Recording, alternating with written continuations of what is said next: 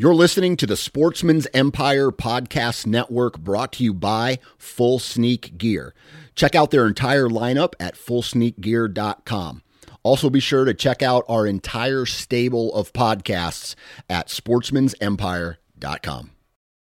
New from Moultrie Mobile, the Feed Hub offers first-of-its-kind cellular connection and control for nearly any spin cast feeder on the market. When used with the Moultrie Mobile app, you can monitor feed and battery levels, run feeders on demand, receive alerts when feeders are clogged, and remotely adjust feeding times. The Feed Hub is ideal for anyone who maintains feeders. Remove the guesswork and save time by planning feeder maintenance before you drive to your hunting property. For more information, visit MoultrieMobile.com. You're listening to the Sportsman's Nation Podcast Network, powered by Interstate Batteries. From your truck to your trail camera, Interstate Batteries has you covered. Visit your local Interstate Battery store today or online at interstatebatteries.com. Interstate Batteries, outrageously dependable.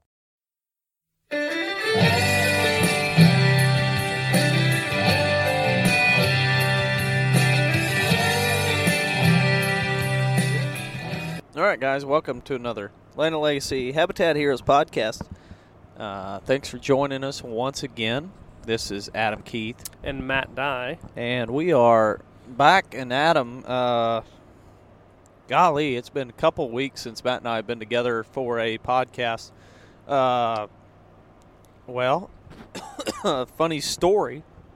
I guess you didn't, I don't know if you shared it last week or not. I think I just said that you were sick and down and out. Yeah. I didn't want to give any details because it was a little unknown right there at that point, too. What the heck was going on with you? Yeah. So last week when we kind of record our podcast, not because of planning, because it's very ill-planned. Not that we don't care, but it's just a matter of time. It's a matter of time. This time of the year, not for some reason, it's definitely, there's a reason why we're super busy this time of the year, and this has been one of the best years ever for us. As far as the consulting business goes. Busy. I think we added our 25th or 26th state. 26th state that we have been to and consulted on since the creation of Land and Legacy. So that was basically 2 years ago. So we're just over 2 years, and we've already been in 26 states. And it's like over 30,000 some acres. Honestly, after last week, it's about 35,000 acres now. So, huge thanks to you guys. As you know so far, our biggest advertisement and the biggest source of getting our information and our message out there. And I almost feel a little bit prideful when I say that. It's not prideful, but our message, I don't feel like we have this. It's a little bit. I hope people don't take it this way when I say this, but it's not necessarily our message.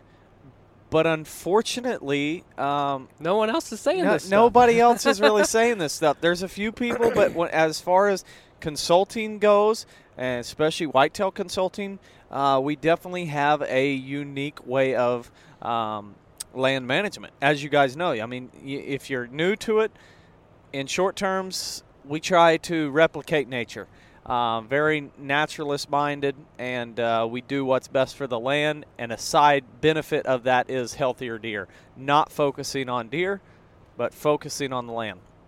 And so we've been 26 states, 35,000-ish, give or take, in 2 years.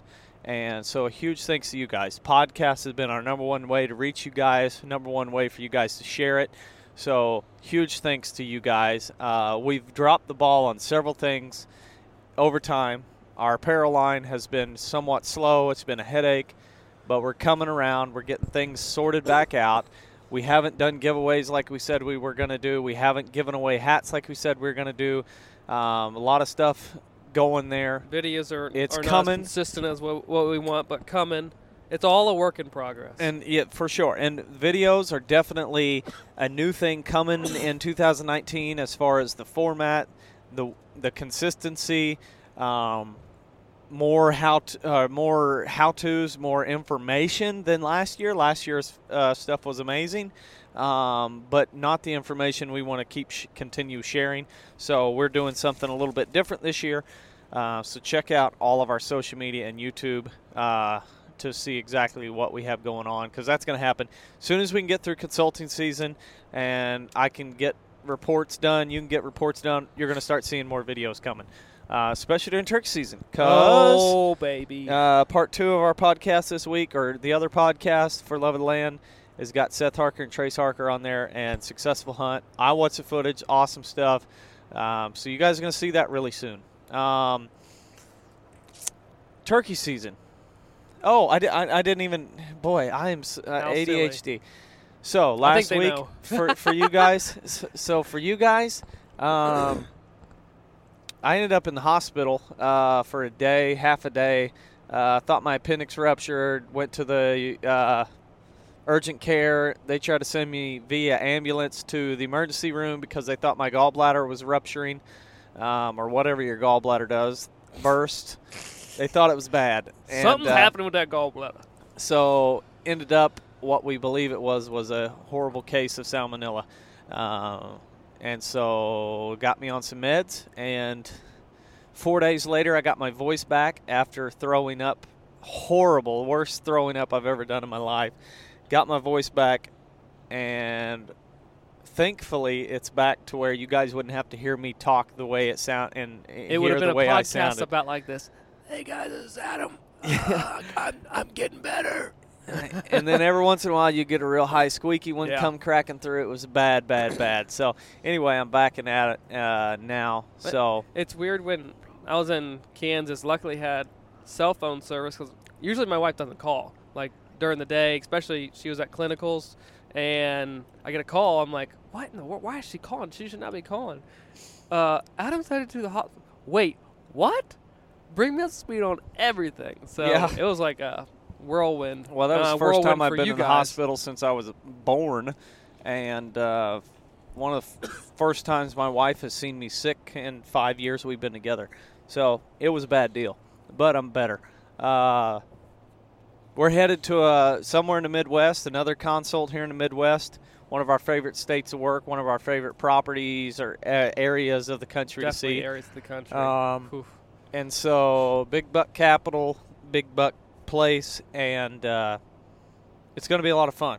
But turkeys are on the brain for a lot of people, including us. Without a doubt. It's opened up in Florida, Georgia, Mississippi, Tennessee, Oklahoma, Texas, South Carolina.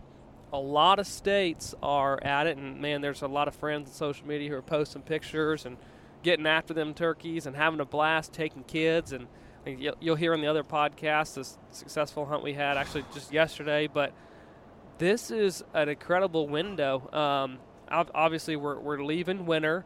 We're getting into spring. Spring greenup is here. Red buds are starting for to most pop. of us. Yeah. I saw where there's snow coming in Minnesota. Good Lord. No, thank you. And we're getting close. There's this big transition happening. But with the excitement of turkey season comes the knowledge that we have to basically make recommendations to improve turkey numbers.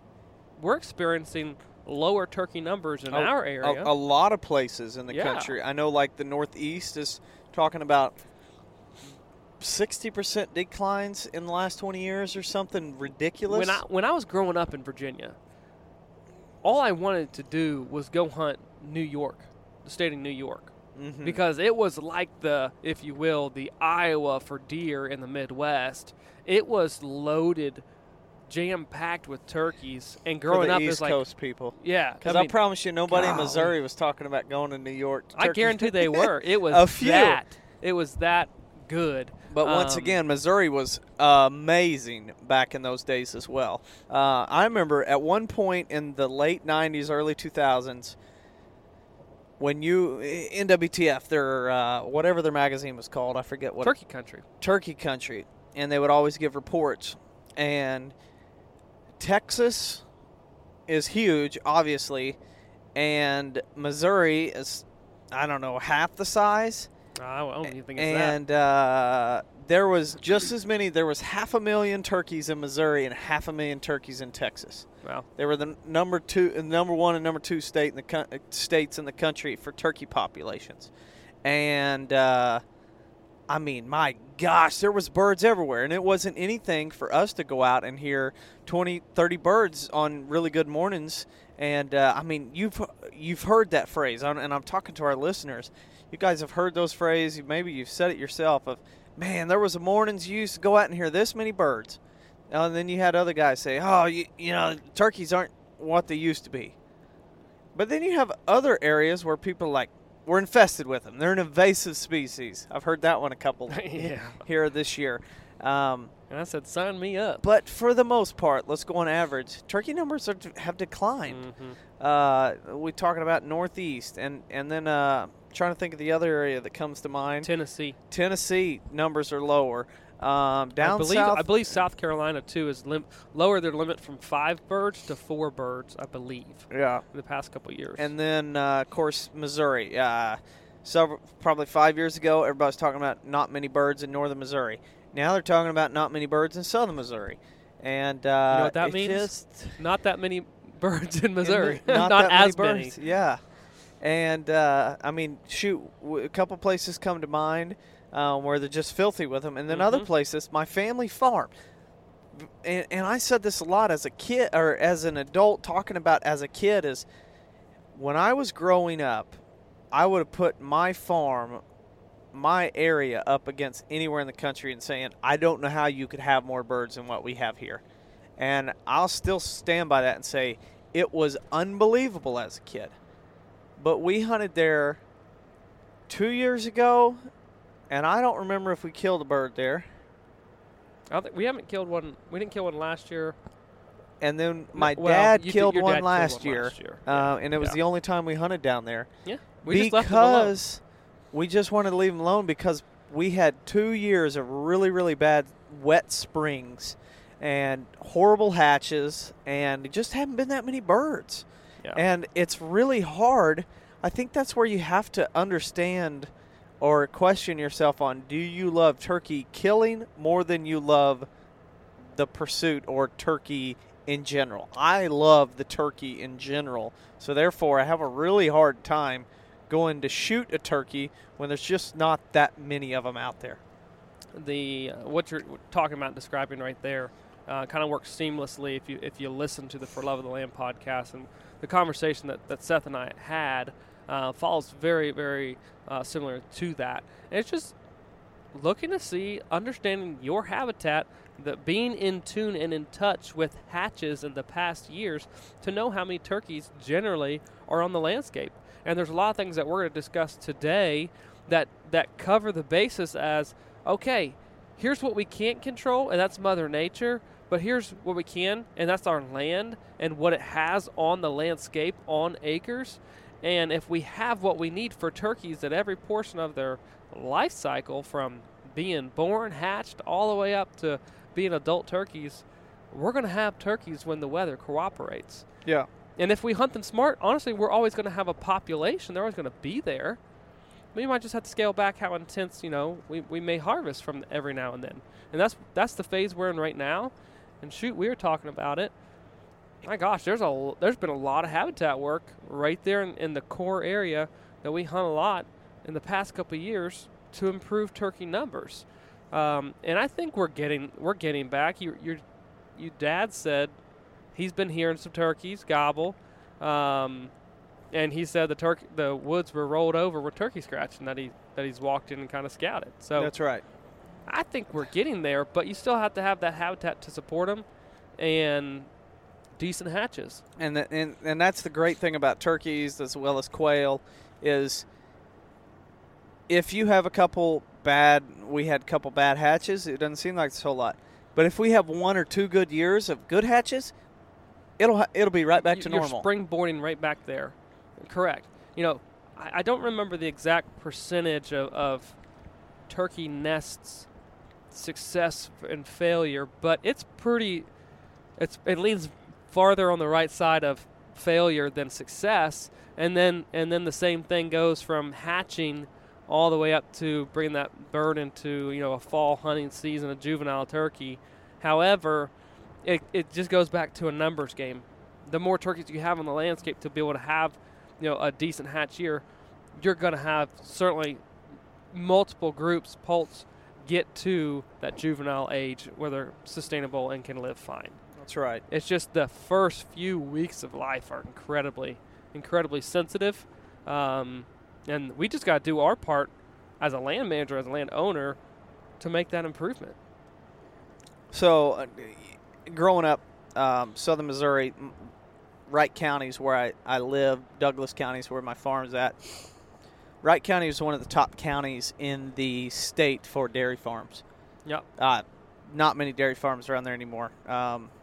Everybody knows the story with the dairy industry. Banks aren't even loaning on dairy operations anymore. So, this is something that has been a constant question people have asked me, and it wasn't until recently of where I believe I know now what the difference is.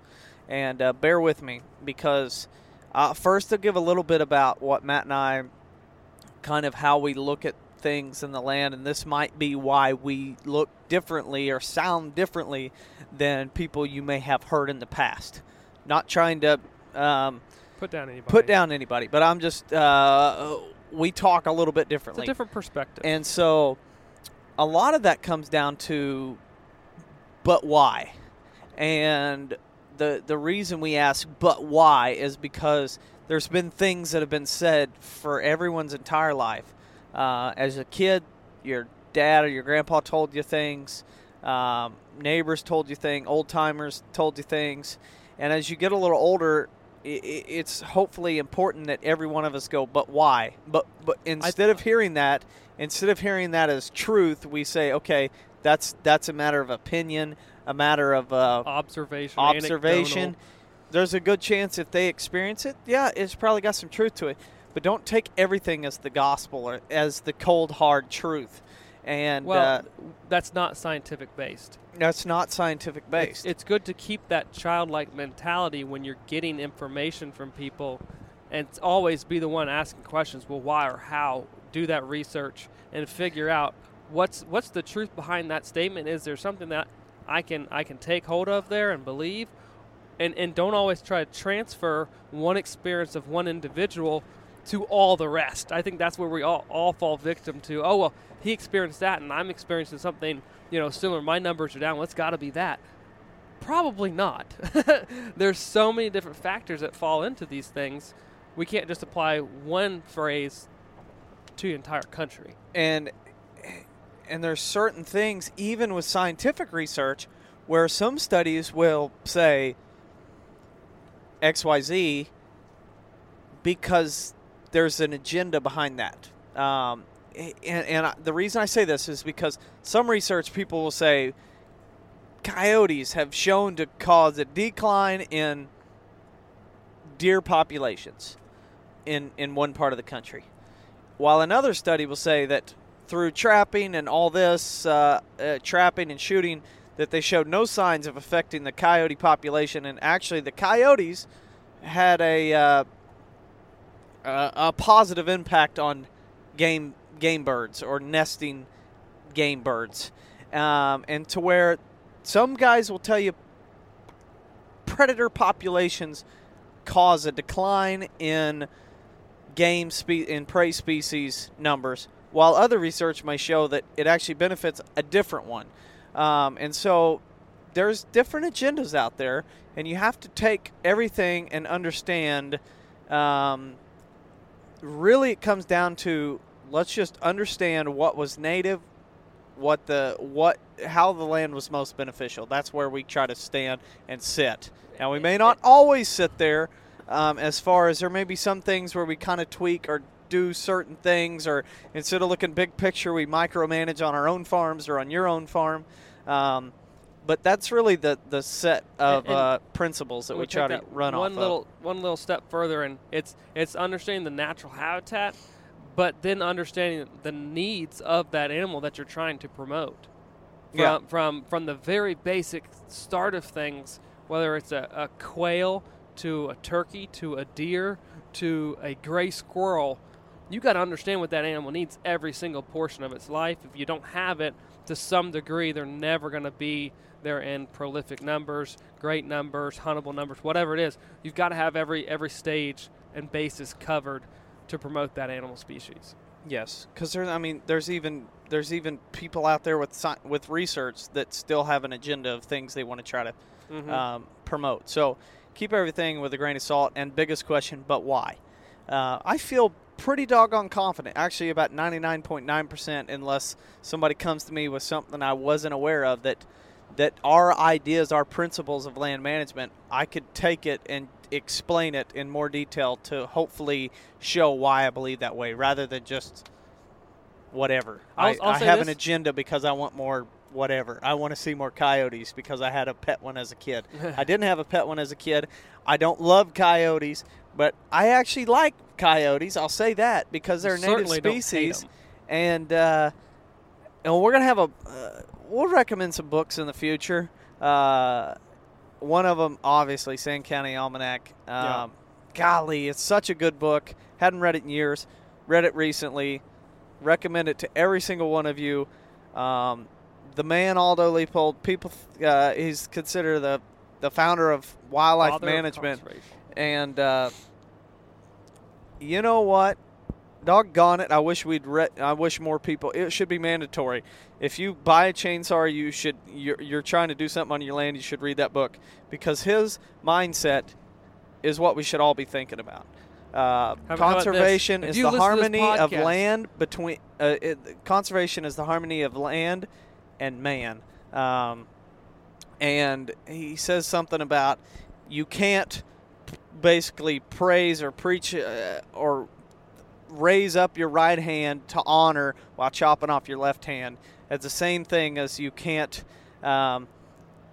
love prey species and hate predators. And it's just it's so we're so far off that anymore. And I would encourage every one of you, Sand County Almanac. I was going to say, we should just make it mandatory that every podcast listener, we won't be able to enforce it. It's like a bad parent. But every podcast listener has to listen to it before they can listen to it. Read it before they listen to the next podcast. Yeah. It's that important. That's right. I'll tell you right now, I've got a hard copy right now, and first person to listen to this and leaves a review on our YouTube channel, or not YouTube. So how are they going to do that? They can leave a comment on YouTube, subscribe, but the first person to leave a review on our Land and Legacy iTunes account, if you leave it, and however you leave it, then shoot us a message on Facebook, and leave a review, and it could be the same review on iTunes, and then leave a recommendation or review on our Facebook page. I'll send you the book if you haven't read it yet. Heck, maybe you want it even if you have read it. I'll send you the book, and I'll have Matt sign it so it devalues it. Yeah, I won't sign it, but I'll just do I'll paint my hand and then stamp it in there. There you go. Like kindergarten. You'll sign X. Yeah. That's me, guys. So, I say all that about, but why?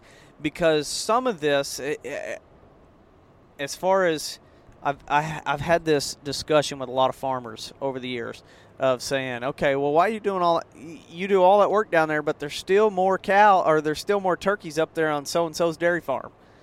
And I'm like, it kind of always stumped me. What in the world? What the heck is going on up there? Why are there always turkeys? And so I'll say this about the dairy farm analogy. Dairy farms, they bring their cows, bring them into the milk barn, probably twice a day, maybe once a day. They're coming up into the barn at some point, and they're not getting too far away from that barn during the day. So they're not really going into the woods. One thing I noticed over the years of hunting dairy farms, the woods were a lot thicker. Mm-hmm.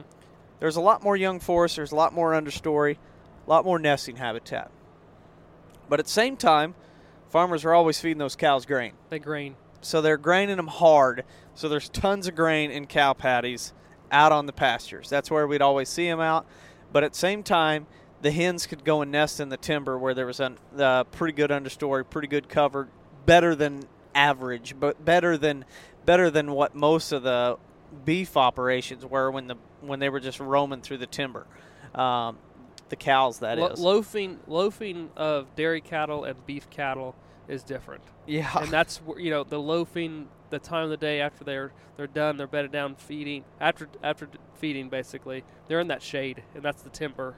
Yes. From the beef cattle standpoint. And that could be in barns or close to the barn for the dairy cattle. That's right. And so that's the biggest difference. And so now it's like, okay, well, that's one of the biggest, most important things, keep the cows out of the timber. And, that's not happening. That wasn't happening for a long time on my family farm. And still portions of my timber, they're still in. That's going to change very, very soon. So anyway, there's my analogy on why dairy farms are significantly and honestly, a lot of times that they're doing sorghum as well. Yeah. And planting grain, they're still or planting alfalfa. Correct. Or planting corn. The feed, the nutrition that the cows need to get the most out of them, milking wise, production from those. That's a food source down the road for a turkey. Most dairy farms, especially in southern Missouri, it may be different in your part of the country, so I'll put it in southern Missouri. Most dairy farms weren't a complete fescue operation. No. A lot of them had corn silage or Sudan grass, sorghum silage. There was alfalfa, all things that turkeys love. And a lot of disturbance, so there was a lot of summer annual weeds. It just set up well to have turkeys. Cows not in the timber. So that's kind of an analogy of but why, and the dairy farm analogy. So once again, this management, we've got 8 serious ones, couple others that you can add that are more of a kind of manipulating the habitat to make your hunting better. But there's really 8 here that are pretty good sound management techniques or things you can do this time of the year or that you want to do earlier in the year or at different times of the year to make them maximized at this time of the year for more turkeys, more hunting opportunities. One of our favorites, before I jump into number one, this management also, if we really broke it down and we looked at, okay, let's talk about native plant restoration, native plant communities. So let's try to replicate a prairie. It's great for turkeys in a sense. Now it wouldn't be awesome. It wouldn't kill a ton of turkeys if your whole place was a prairie. Hopefully, I don't have to explain why. But there's a lot of things that we're talking about right here that goes way beyond just the benefit to the turkeys.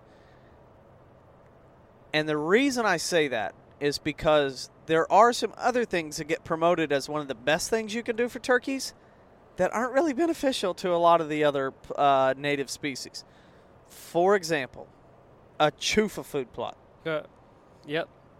A chufa food plot is like it's yellow nutsedge, which is a native wetland plant or more wetland soil. You could plant it. I don't even know what they call it in the bag, but you could plant it and have some success on turkeys. But it's really just it's a Band-Aid. It's a crutch. Let's think about more sound habitat management that helps other species out. So that's what these next few are. One of our favorites, one of my all-time favorites. All time. Get ready. All time. Don't leave us hanging. Come on. Old field management. There it is. Old field management is one of those things where it could look totally different in one part of the country compared to another part. Yeah. But I'll explain what old field management in some of the ideal scenarios that we see that's just like, golly, that looks awesome. What was once pasture, let's just say you bought a piece of property, used to have cows on it, used to have horses on it, had livestock on it, has some sort of cool season non-native or warm season non-native. Let's say it's Bermuda grass. So let's say maybe you're in a world where it's tall fescue, and you have a bunch of tall fescue growing in a field, 5-acre field, and there's some saplings coming up. There's some pockets of weeds and other things where you bought it and hadn't been livestock on it for 2-3 years, you're noticing it's kind of growing up, but it still looks stunted. Oldfield Management is one of those, go in, remove the cool season non-native, and watch the seed bank explode. This is one of those where you're going to see a lot of forbs come up, a lot of weeds, and you may be scratching your head saying, I just created a huge weed mess. Bingo. That's what we like, depending on what weeds are there. Now, if it's a bunch of pigweed or mare's tail, we'd say, there's some other stuff we'd rather have. But here's the thing, people. But that's going to change, though. It will change. Over time. Usually the first year is these summer annuals or these winter annuals, depending on what time of the year that disturbance that releases all these others to grow, these other plants. You're going to see just an explosion of annuals turning over to perennials. That's where that early successional comes in. Is if it starts to turn into more perennials, you can do another disturbance, a light dormant season disking, light, strong on the light, or you can graze it during, let's say, early in the spring to try to stimulate some summer growth. There's different things you can do to try to get more of these annuals rather than a whole field of perennials. Matt, you got anything else to add? Or got anything you want? I'll keep describing it. So, ideal scenario, We've gone in and we've sprayed it, and we've got common ragweed coming up. We've got pokeberry coming up. We've got some bramble patches, a blackberry or raspberry, kind of scattered around. We have a bunch of shrubs coming up, sumacs coming up. We've got probably some oak staghorn sumac coming up. There's a few oak sprouts scattered out through there. Oh, Lord, please, fingers crossed, we got American plum thickets scattered in through it. And that's what we're looking for. We've got this just flush of, and there's goldenrods, and there's some asters thrown out there. Whatever it is, we've got a mix of forbs, we've got a mix of grasses, we've got a mix of shrubs, and in each one of those, there's multiple species for each category. And that's just one of those things that can happen for a lot of people. If you have an open area and you're trying to figure out what to do with it, that's one option. Another option is if it's an old crop field or a really overgrazed pasture, you may have to plant some natives. But we're just trying to get some height up, get some plants that are a little taller, but also provide great food. So what does that mean for a turkey? Great nesting habitat, great bugging habitat. Nesting habitat. And if you've got it, if it had some disturbance, if it had some cattle in it, you've got some trails, maybe some cow trails scattered out through it to where there's there's weeds growing up, kind of a canopy to protect a little turkey poult. At the same time, it's brought in some insects, and so Oldfield Management. It has the potential to bring in a ton of insects and that small, short canopy that these birds need. It's a very, very vital from aerial predators. They need that protection. They need to be able to hide very quickly. So it's great nesting, and then brings that brood on up to juvenile-sized turkeys right there in an old field stand that's maintained. It is diverse, and that's right. What you need. So I believe it's 70% of a poult's diet is insect-based for the first 4 to 6 weeks of life. If you don't have something that's going to bring in insects, well, the poults have a potential of starving. Like, they need that food. That's why diversity. Yeah. And a lot of times, native plants, these native wildflowers, or a lot more bigger blooms or more attractive blooms to the native species. It's not just a honeybee, but all kinds of different other insects that are coming into these blooms. That's why soybeans don't rank very high on my list of things to plant for a wild turkey. No. And so Oldfield Management or a prairie, a native grass wildflower pollinator, let's say pollinators, there we go. are another huge benefit to the wild turkey. So there's a lot of things you can do with just Oldfield or pollinator / native plant restoration that it ranks way high on my list. If I put it on a scale of 1 to 10, it's an 8. And it's only an 8 because it could be higher than that, but it doesn't have everything that I want for the full year of providing for our wildlife. It doesn't have the if you Mass threw in production. shrubs and different things, I'd say rank it at a 10.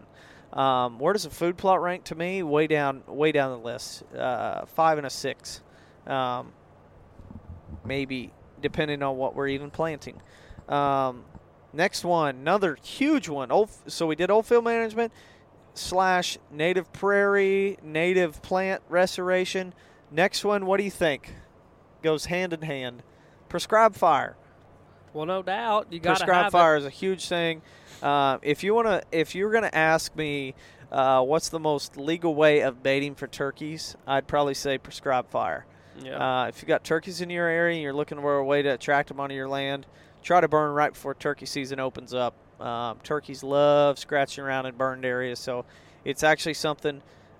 This is going to release on Tuesday. I don't know what date that is, but fast forward 6 days or 5 days, it'll be the opener of Missouri turkey season on the 15th. Yeah. And so we're actually going to try and get back home and burn towards the back end of this week. So if that tells you anything about where it ranks on our priority list, it's way up there. Well, prescribed fire. For many reasons, because it's not only a management tool for resetting the vegetation, but you're making a lot of insect earthworms, those sort of things, much more available and accessible to turkeys. It's basically picking up a carpet, peeling it back, and saying, "Have at it, boys," and they literally flock in, excuse the pun, but now they have that food source much more easily accessible. It offers a lot of opportunities too for strutting through there, because you've opened up a lot of underbrush so that you can see much further. I mean, and turkeys, people are always asking, how quickly do they respond to it? It's like maybe a day. Burn in the afternoon, and they'll be in there the next morning. Yes, exactly. Exactly. So it's really, really attractive. So prescribed fire, and that's where prescribed fire is great. Now, if you burn the whole place, it could not so great. Trying to diversify, that's the difference between, fire ecology. We're talking about native fires. They were huge for the most part.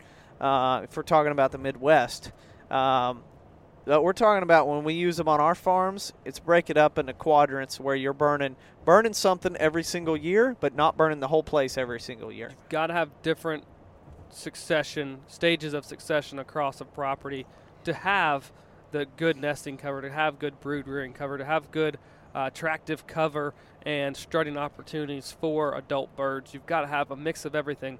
So breaking that up and rotating the way you use prescribed fire is the best way to do it. So next thing, it kind of goes back to something Matt talked about with the insect diet, but managing forbs for turkeys. We're not necessarily managing for turkeys, we're more managing the forbs for the insects to then bring in the turkeys. Yeah, this is is a food chain. All right, I want people to hear me very clearly. Oh gosh, guys. Yeah, this is serious. This is the difference between managing the land and managing for a specific species, and this is why I'm so adamant on diversity and not planting monocultures. Switchgrass monocultures are very, very popular right now. This is the issue I have with switchgrass monocultures for a lot of reasons. I think they get too thick for deer to really want to use them. I've seen that on multiple properties. But they don't do a doggone thing for a turkey poult. They get so thick, it's not easy for a turkey poult to move around. It's too thick for an adult turkey to really even move around on them.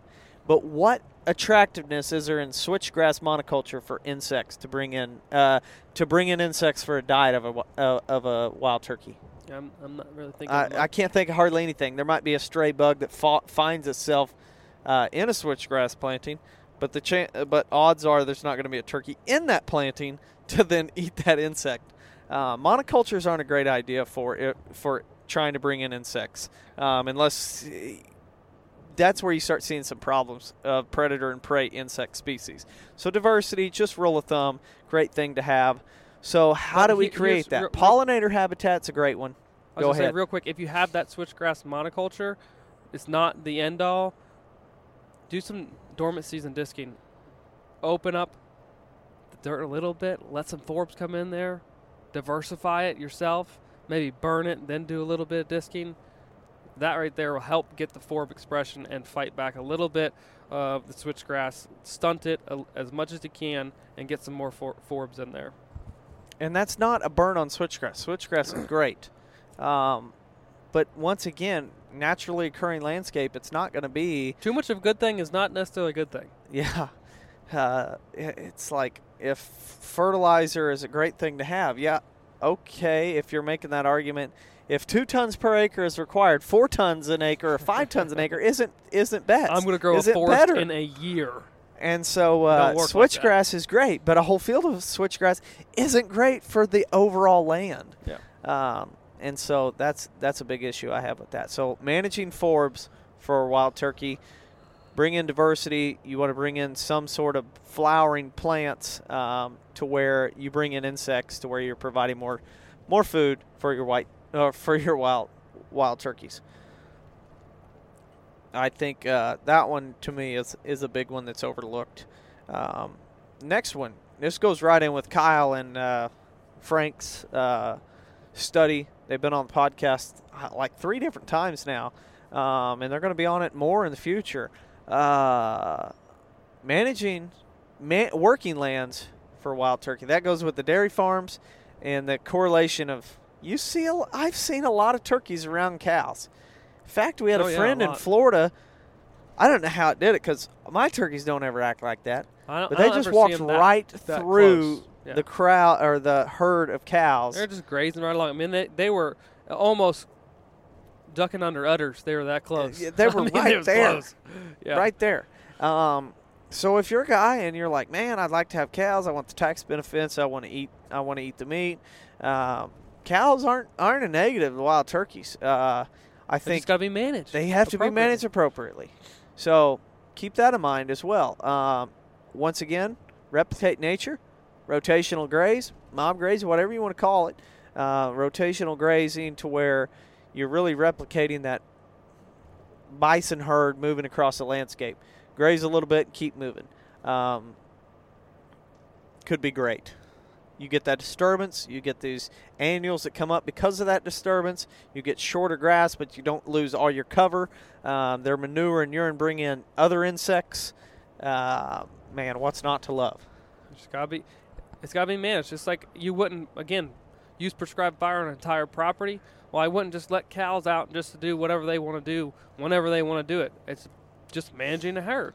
That's all it is. Next one, fallow food plots. Mm-hmm. How many Big times underestimated we're a tools land? right I have a really hard time ever describing exactly what we do, because we say kind of the rule of we could even call ourselves environmental restoration consultants, or we could call ourselves land and habitat consultants. That's usually what we go with. But another side of the business, honestly, when it comes to the farm, is a financial consultant on where should you spend your money, where should you not spend your money, and where should you put all your money in your food plots, or should you put all your money into timber stand improvement? Where should you put your yearly budget for the farm? It's not even necessarily financial, but it's a time. Yeah, time too. Time is money. Totally get that. But where are you putting your time at? That's just as important, because either one of them is going to be a limiting factor. Time or money on most places. So you got to manage that. And food plots are expensive. They're one of the biggest, most expensive things that we do in a year. So how can you not plant a food plot but still make it beneficial to wildlife? And there's a lot of our listeners that use a disc or plow. Hopefully, if you are one who turns the soil, hopefully it's a light disking, even though I'm still not a huge fan of it. Hopefully it's just a light disking. You've heard us talk about dormant season disking. I use this analogy for most of our clients. If you take a square yard and you do a light disking, a third of it is turned up. The other 2/3 is not. So it's a very light disking. But if you're one of those people and you disc your food plots, here's a way that you could not plant a food plot but still make it beneficial. You do a disking, you plant corn or you plant soybeans. The next year you let it sit fallow and you let weeds grow up. That is basically the first stage of an old field. It's just, again, annual weeds. That's covering food.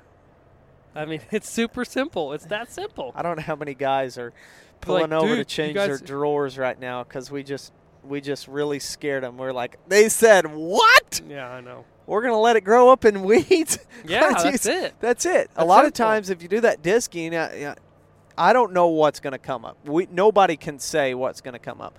You could look at the edge of your food plots where you've disked but you didn't plant or you didn't spray, and you're looking around what came up. And there's a good chance common ragweed may be involved or giant ragweed or pokeberry. Who knows? Who really knows what's going to come up? Hopefully you're not in an area that's going to be infested with a bunch of even mare's tail. Let's just take mare's tail. I've seen deer browse it. Deer definitely browse it. Deer browse pigweed. They hammer pigweed. Yeah. Even some of the real spiny pigweed, they still eat it. They sure do. If it grows up, mare's tail is one of those big, tall stem canopy, somewhat of a canopy. It's It's okay to like weeds. If you are looking at the value of fescue versus mare's tail in a comparison for wildlife, I'd rather have mare's tail because it's at least tall, it's at least got a canopy, and deer eat it. They can actually break it down. So I would say I would hazard a guess that turkey eat the seed. And quail eat the seed. So there you go. We're just trying to get some forbs to grow up, some sort of annual to grow up with still that corn stalk, maybe some grain still left in the field. It's awesome attraction for wild turkey. Canopy for the poults, but still that exposed ground to where they can still move around. It's pretty stinking awesome. Plus, it didn't cost anything that second year. And truthfully, if you have a field, you don't have to leave the entire field. Split it in half. Plant something else.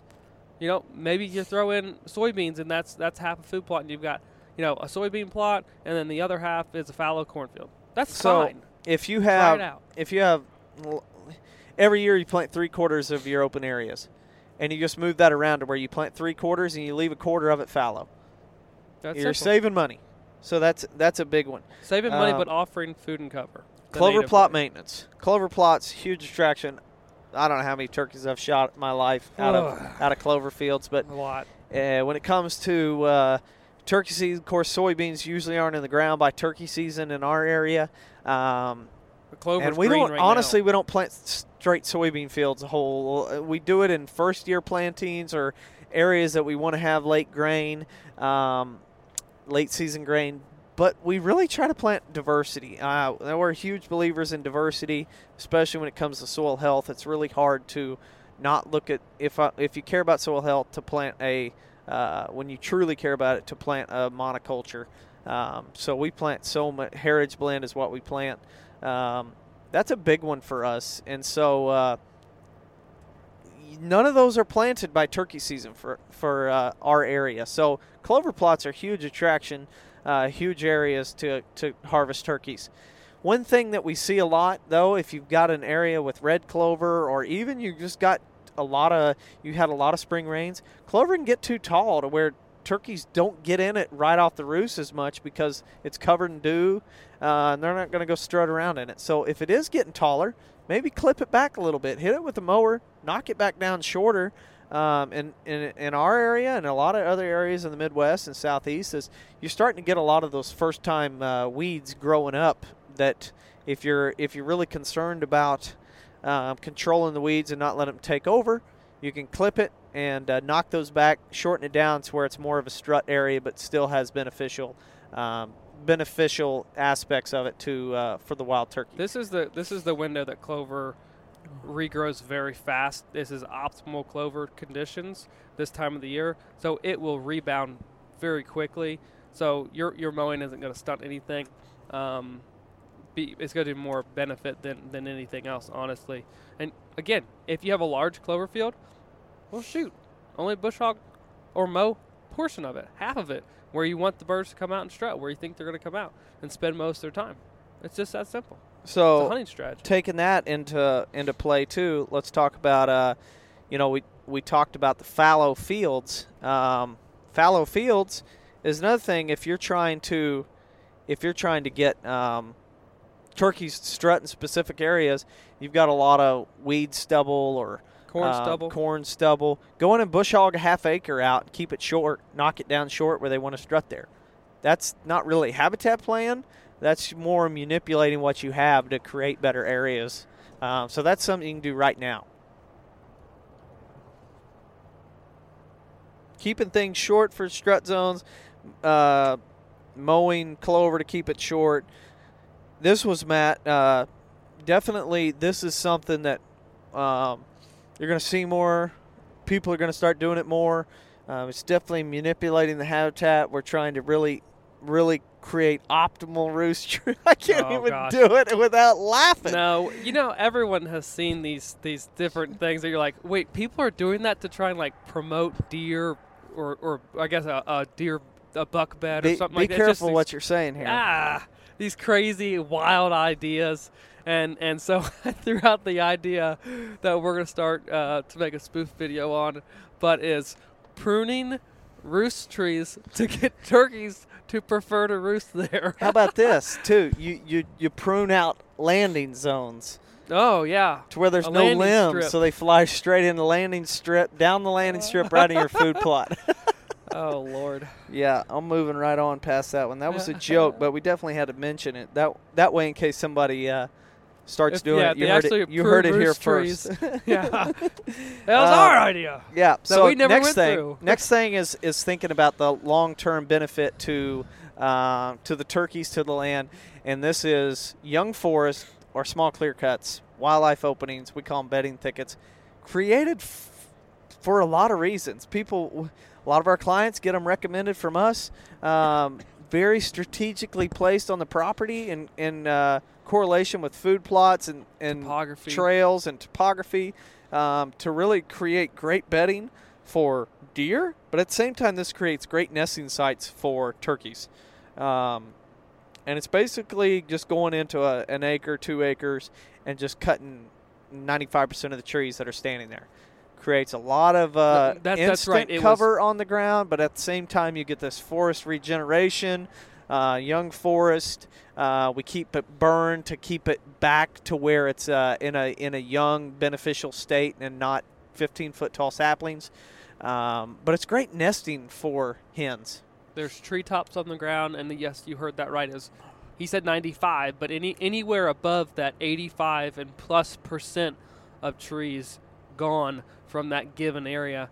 What that gives you in return is sunlight in that area, treetops cover on the ground, and then you'll have that explosion again of annual weeds. I think we should just name this podcast Managing for Turkeys with Annual Weeds, because there's a common theme here. It's nothing glorified. It's nothing more simple than just allowing annual weeds to really have a place on a property, because it has that big of a role in managing turkeys. Next one, feathered edges. I wonder what's going to grow along the feathered edge. Especially after you burn it, too. Oh, gosh. So feathered edge, we want to create a step-down approach. So you go from mature timber to a food plot or a field. We want to have multiple steps in that staircase. So you're going to have younger forest. Let's just say you have mid-story trees. You have young forest.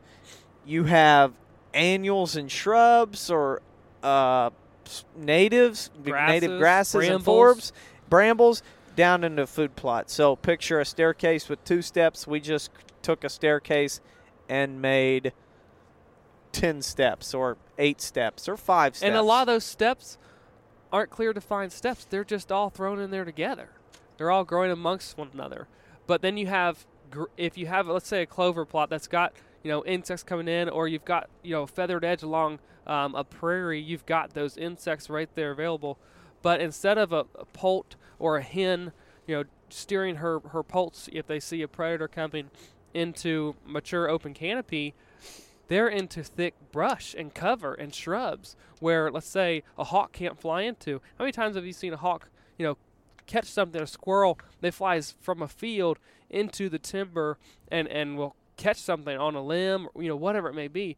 If there's poults on the ground, a bird of prey can't just go directly in there in that shrub cover and this feathered edge because it's so thick. And so there's this quick escape cover for young turkeys with feathered edges. We do it a lot around food plots for enhancement. It's replicating nature. It And so is. when you think about a lot of our landscape, open areas, prairies, meadows, glades, whatever they were, filled with a mix of grasses and forbs, depending on where you're at in the country, could be a good chance that they were burned both by lightning strikes or by Native Americans. So fire ripped across these open areas and then slammed into the side of the timber. And as the fuel loads decreased, so did the flame height. So it created this, as you watch the flames slam into the side of the forest, it kind of then the flame heights went down gradual to where they weren't killing trees. So you had this very feathered edge. And you'd have standing dead trees, but at the same time you had trees re-sprouting, stump sprouting. You had species that were a little bit more flame resistant growing there, so in a shrubby form, to where you had just this great transition, and we've lost that. And so we're trying to replicate that with edge feathering. So great thing you can do. Once again, between all of these, you create a mosaic of diversified habitat to where not only are we benefiting the wild turkey, we're benefiting the bobwhite quail. We could list out every single one of these again for bobwhite quail. Mm-hmm. We could list out every single one of these again for cottontail rabbit if we wanted to. At the same time, they're benefiting the deer too. So it's just prioritizing and saying, okay, we probably would talk more about woody species when it comes to whitetail deer for the woody browse aspect. But at the same time, it's still going to benefit the whitetail deer or the wild turkey. And when you go back to those species, basically the difference is the amount across given areas of these annual weeds. Yeah. And then the different management techniques to get that expression back. But it's still the basis is native. That's it. Replicating native landscapes. And so all that being said, no matter all the stuff you do, weather cycles don't cooperate, you're going to have a decreased population. That's just the way nature works. But you're only going to feel it so bad, though, if you have the good stuff out here, right? But at the same time, and we have pretty good habitat for wild turkey at the farm, and we don't have a great population because of the horrific spring floods we've experienced. And but at the same time, we've had pretty good antler growth because research has shown that spring rains, and that was mainly done in Texas, but spring rains increased antler sizes. Well, I did that research when I was an undergrad in the Mid-Atlantic, and it showed that it was spring rains or annual rainfall itself actually played a role in antler expressions in year-and-a-half-old deer. Yeah. Not much in the older deer, but still, it plays an effect for sure. And so whitetail deer hunter, he's praying for these spring rains. Go, man, I want bigger antlers. But guys like Kyle and Frank, and I've heard them say this, they kind of want dry springs because it's better for the game birds. That's more their thing. That's why if you step back and you're thinking about the benefit to the whole landscape, sure, years where it's a wet spring, okay, great. I know this species is going to express more. Oh, it's a dry spring. My food plots may not be doing as well. I may be going, doggone it, I wish we'd get some rain. But at the same time, game birds and our ground nesting birds might be doing really good. So they need some help right now. So I'm hoping for a dry spring. We've had a lot of rain between January 1 and now. Ground's pretty much saturated. We don't need any more. Maybe that's a sign of what's to come with Mother Nature. Yeah. And so later on in the summer, we may be bone dry. I may say, "Oh man, I'm ready for some wet. I'm ready for some wet weather." But at the same time, take everything as a blessing and a positive to something. Something's benefiting from it. So, like tornadoes are horrific. I hope nobody gets hurt in a tornado. But at the same time, when a tornado blows through a woodlot and it looks horrible, sunlight, baby. I know some wildlife are really happy. Yep. So anyway, those are all great things you can do on your property for wild turkey. It's a hot topic right now. We're all chasing turkeys, thinking about turkeys. If you're not, get with the times. Turkey hunting is amazing. Get out and enjoy it. Yeah, if you're not, then I'm sorry. So we can't be friends anymore. anyway, hopefully you guys enjoyed this week's podcast. Next week, you're definitely not going to want to miss it. We're going to have the guys from Stratton Seed Company have some stuff coming down the pipe you have not seen before. So it's going to be awesome for some of you guys, for a lot of you guys, because I know there's a problem out there for you, and they might just have the answer for you. So anyway, hopefully you guys enjoyed it, and we will catch you next time. See ya.